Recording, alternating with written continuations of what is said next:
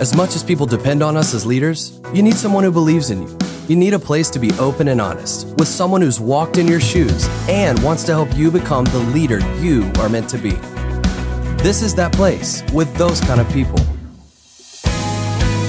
Welcome to the Relational Leader Podcast with your host, Randy Bezet. Each episode will sit down and engage in life-giving conversation, unpacking leadership's greatest challenges. And now, your host, Randy Bezet.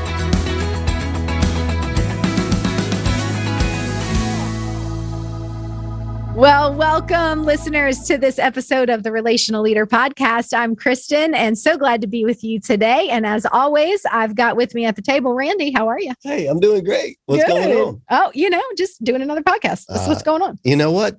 I'm excited about this season we're in. And so I'm glad we're doing another one. It is. We're in this soul care season. And we've done several conversations about this topic, but I just don't think there's enough that you can do because it's such a important topic right now.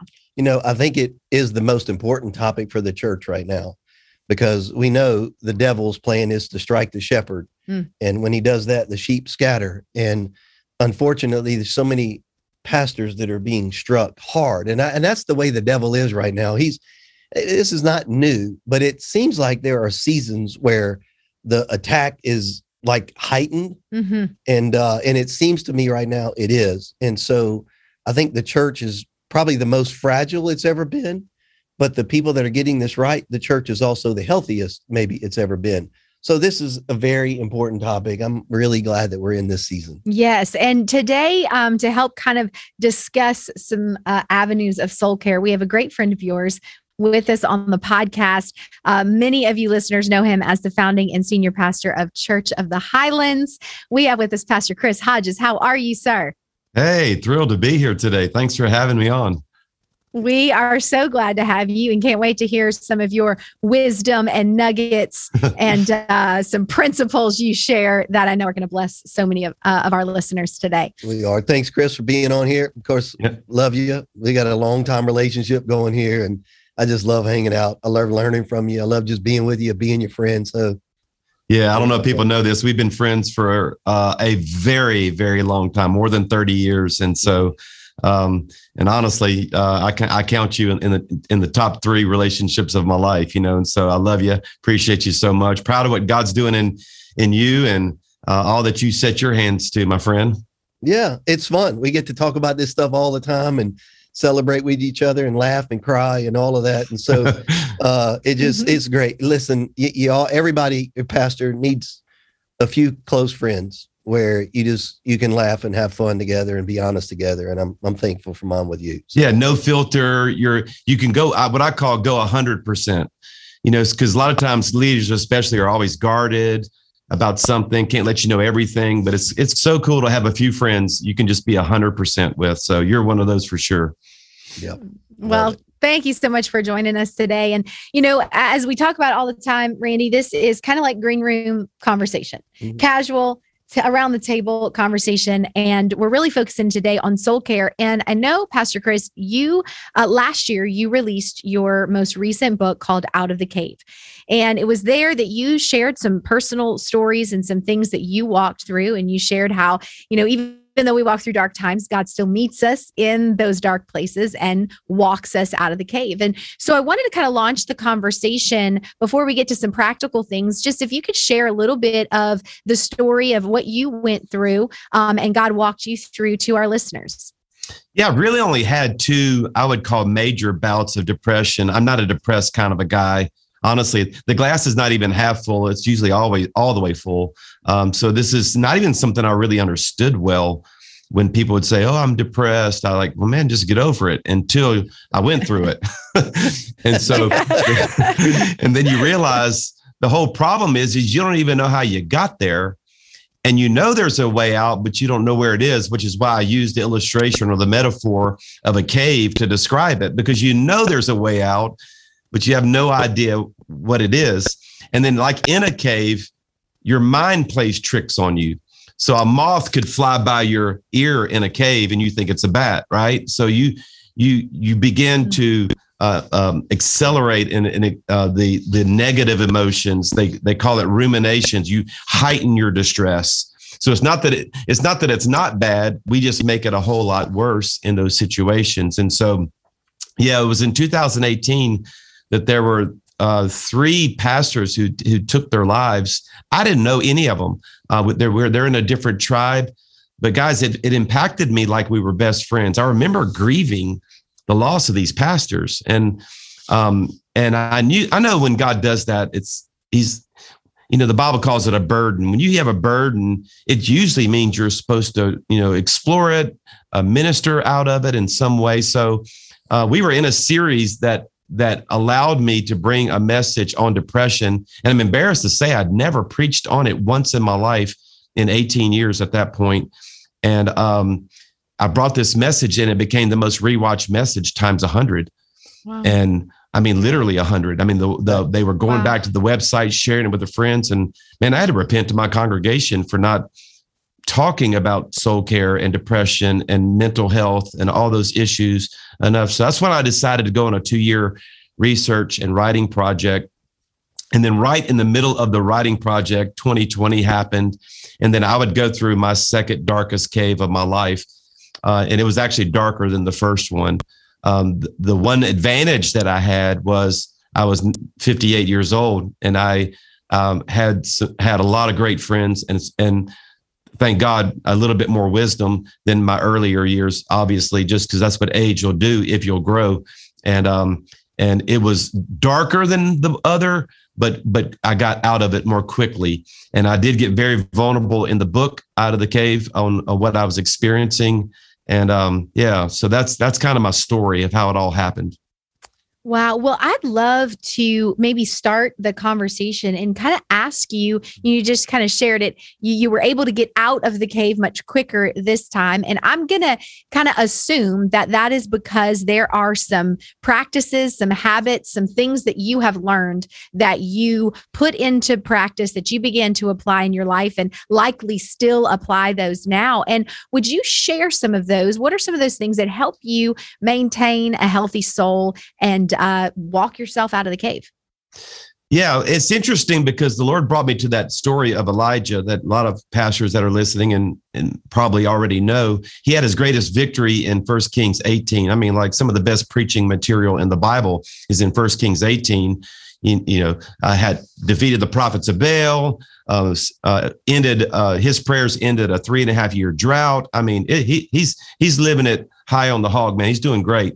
And in 6 verses later, he's under a bush wanting to take his life in 1 Kings 19. What's interesting, Kristen, is that he actually did 6 of the 9 things that secular clinical psychologists say will get you depressed or contribute to your depression. He did 6 of the 9 that I found out in my research, but then he did 5 things to get out. I happen to believe that the Bible tells stories that are still applicable today as almost like a playbook for life. In other words, it happened to Elijah.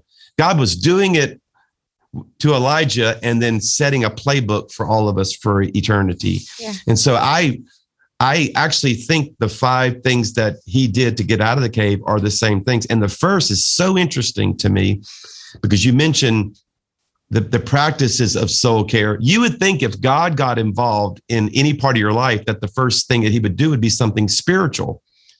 So like an angel shows up to Elijah, and you think if an angel shows up, you think like the next line's going to be, so bow down and worship, or repent of your sins, or kill an animal and make a sacrifice, right? You think that's what the line would be. And the first line the angel said is, hey, you need to get a nap and you need to get something to eat. And after you eat, you ought to go take another nap, and then you need to get up and eat some more. And as a Cajun from South Louisiana who loves both napping and food, that was like, it's just so interesting that he said, look, before we deal with the spiritual and deal with your emotions, hey, let's just get you healthy. Like, bro, you need to go take a nap. Wow. And the Bible says, strengthened by that food, he was able to take the rest of the journey. And I think that's a word for pastors. There is a spiritual solution. There are some things you probably need to correct, but you kind of have to get yourself physically healthy enough to take the journey to the rest of your health. Does that make sense? It's so sometimes you just need to take a vacation and then let's come back and talk about it.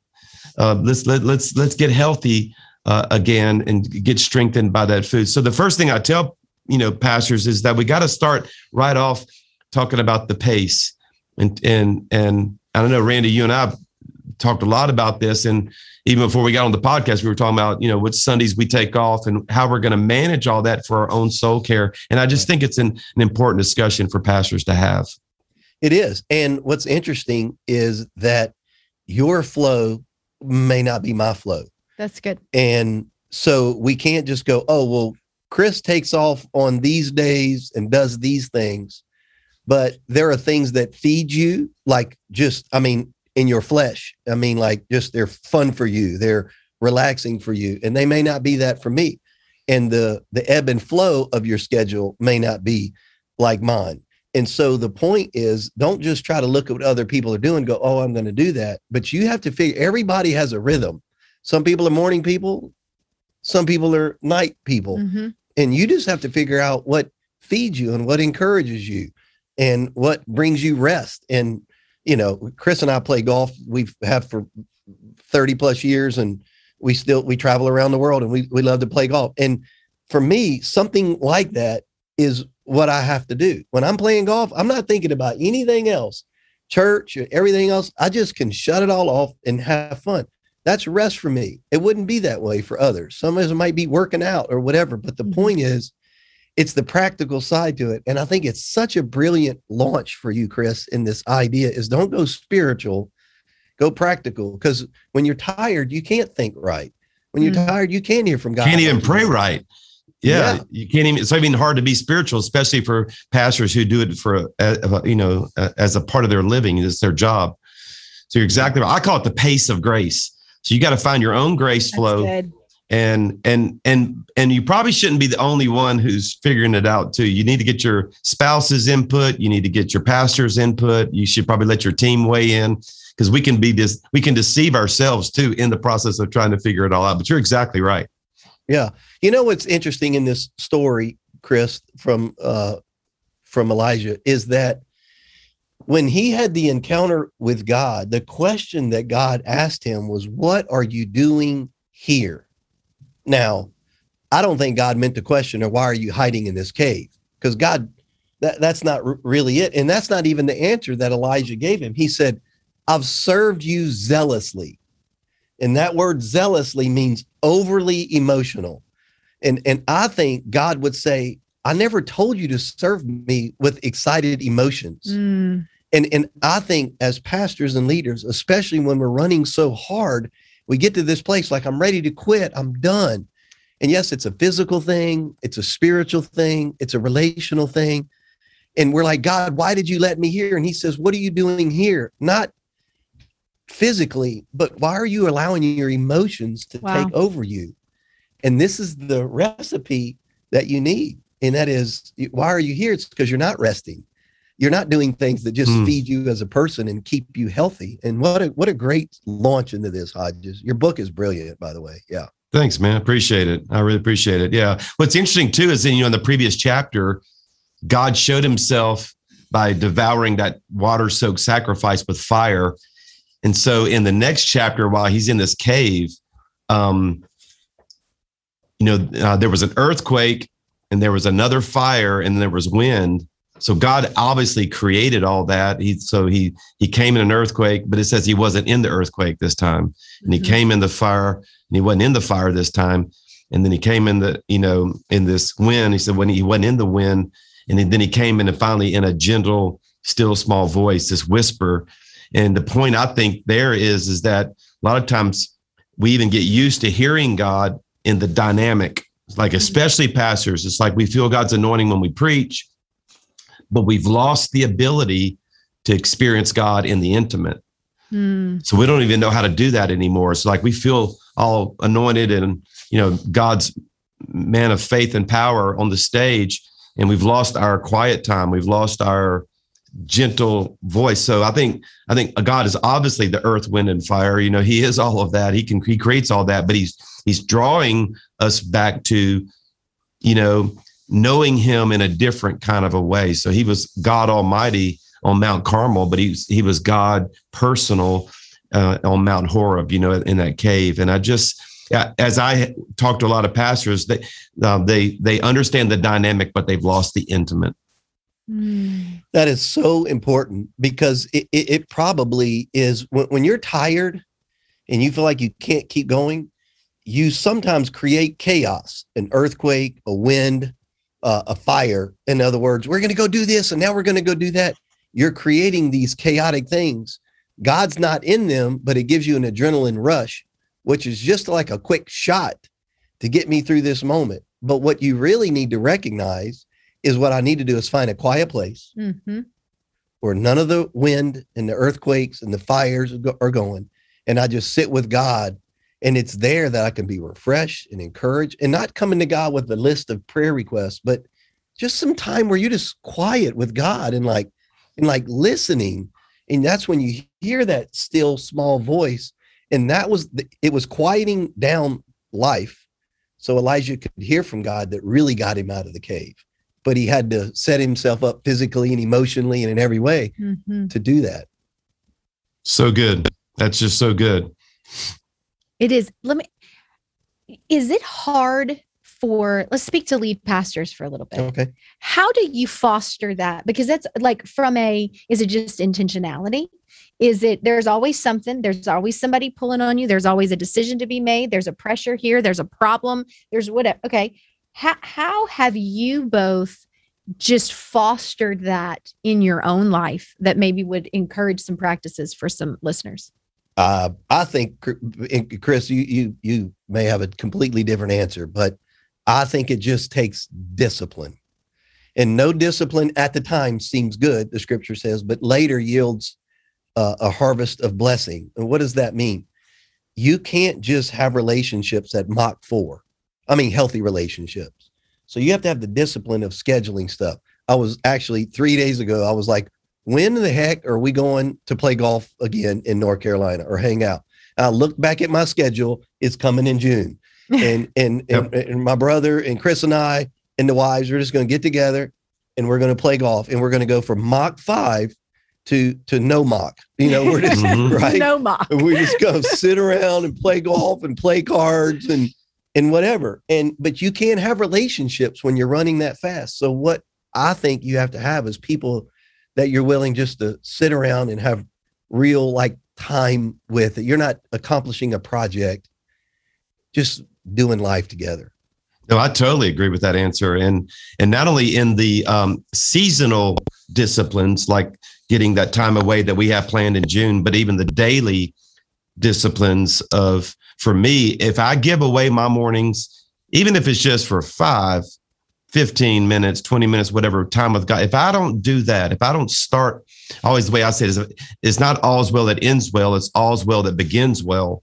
So if you don't have that discipline, even into starting your day, and for me, it's so critical. And it doesn't even have to be that structured. It doesn't have to be, that intense. It doesn't have to be a lot of times. Sometimes I just read the Word of God and just turn on some worship and just sit and meditate in the presence of God, and not even, I was so intense as a young leader and as a young pastor, made sure I covered every prayer that I was supposed to pray, and kind of watching the clock to make sure I tarried for an hour and all of that, but just starting off with that intimacy with God. And for me, and I am a worshiper and I'm a musician, have been my whole life, man, just listening to worship, just letting my soul be refreshed in the presence of God. I would love for every leader to have a part of their day where that's in it. And if they did, it kind of calms the savage beast. You know what I'm saying? It just puts a calm on everything that's going on in life. I'll say this: if you win the morning, you win the day. It's good. So for me, it is doing that as well. I have to start my morning like that. And of course, I don't get it right all the time, but I'm better at it than I'm not. In other words, I'm better at hitting the mark than I am at missing the mark. And so it's almost like a reset button for the day. And clearly, or to be clear, to be honest, I don't always enjoy it. I don't always feel like anything's happening. The ceiling oftentimes is as much glass as it is an open window to heaven. And I'm with you, Chris. I've done here's my model and I follow through it, and I'm making sure I'm praying an hour because that's what godly people do. And then I'm not as rigid, but I am very committed to that time with God and just sitting quietly. I find myself nowadays being more quiet than I am just following a model.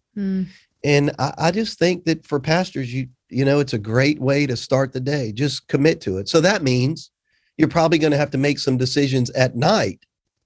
Yeah. I'm not going to watch the Netflix series. Sure. I'm going to go to bed a little bit earlier because I'm going to get up a little bit earlier. So to win the day, you got to win the morning. But to win the morning, sometimes you have to choose. That's good.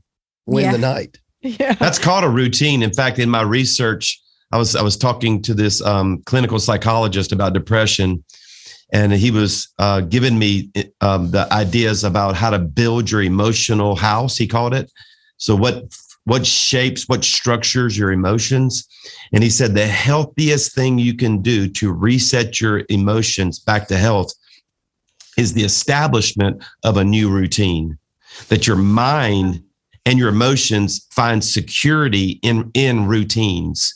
And just think about that when you set something up in your life that, man, I'm going to do this. And I think there are a bunch of good routines like date nights, weekly date nights, or just I don't give away this time. This is my routine. The research says that it builds and it structures your emotions back to health. And what a great idea, especially coming out of a season where all of our routines got destroyed, with lockdowns and the season that we've been in, with COVID. It really got everybody out of their normal. And there's just something healthy about it, just having healthy routines. There are so many things in life that are out of our control. So how about we control the controllables? And your schedule is something that you are in control of. No one else says yes to what you say yes to. Mm-hmm. And so I find a lot of pastors, they don't really use their calendar the way they should. My date night is on my calendar. My quote, I have some go to church time where I'm feeding myself spiritually. I have that on my calendar. My prayer time, my family time. I put those on there because if I don't, inevitably I'll put something else there. Mm-hmm. And so I'm not controlling what I can control. So something else controls it. And that's how you get yourself in trouble.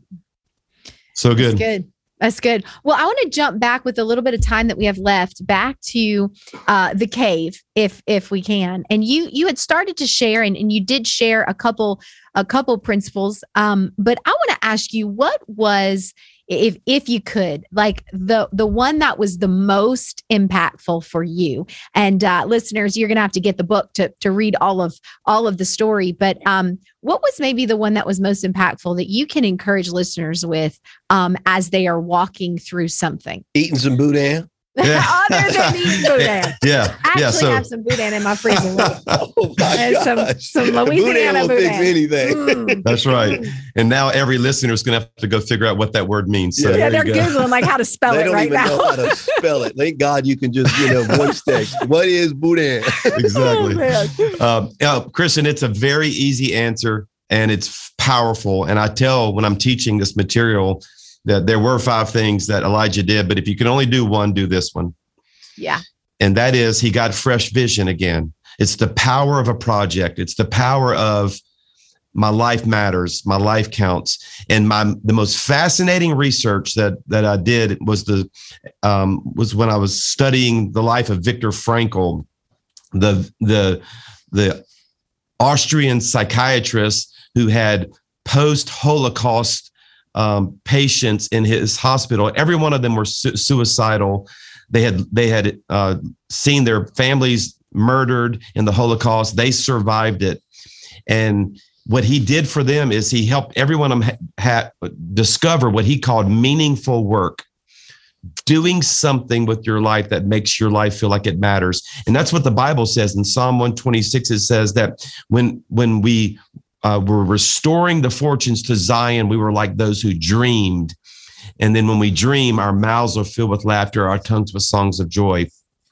There's something about a project. And for me personally, when I was going through that darkest moment in 2020, literally what kind of kept me in the game, if you will, was we were right in the middle of finishing this college that we're building and this building that we're building with Highlands College, and just started dreaming and even physically going to that place. In fact, when I got called to Birmingham, I was going to a baseball game to watch LSU go Tigers. I was watching LSU play some baseball, and God called me to Birmingham on top of this hill while I was drinking a cup of coffee, looking over this 6 lanes of this traffic jam. And I went right back to that hill and told God that I would serve him all over again. In Elijah's case, he said, you need to go back the way you came.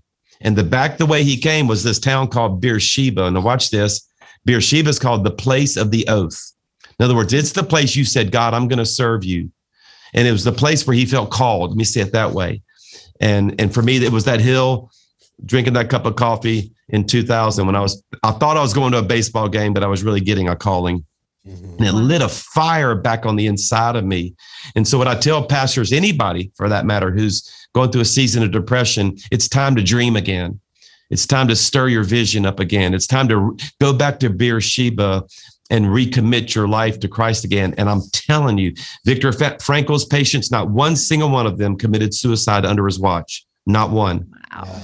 Not one. And he did it through meaningful work. He had 3 things. He called it logotherapy.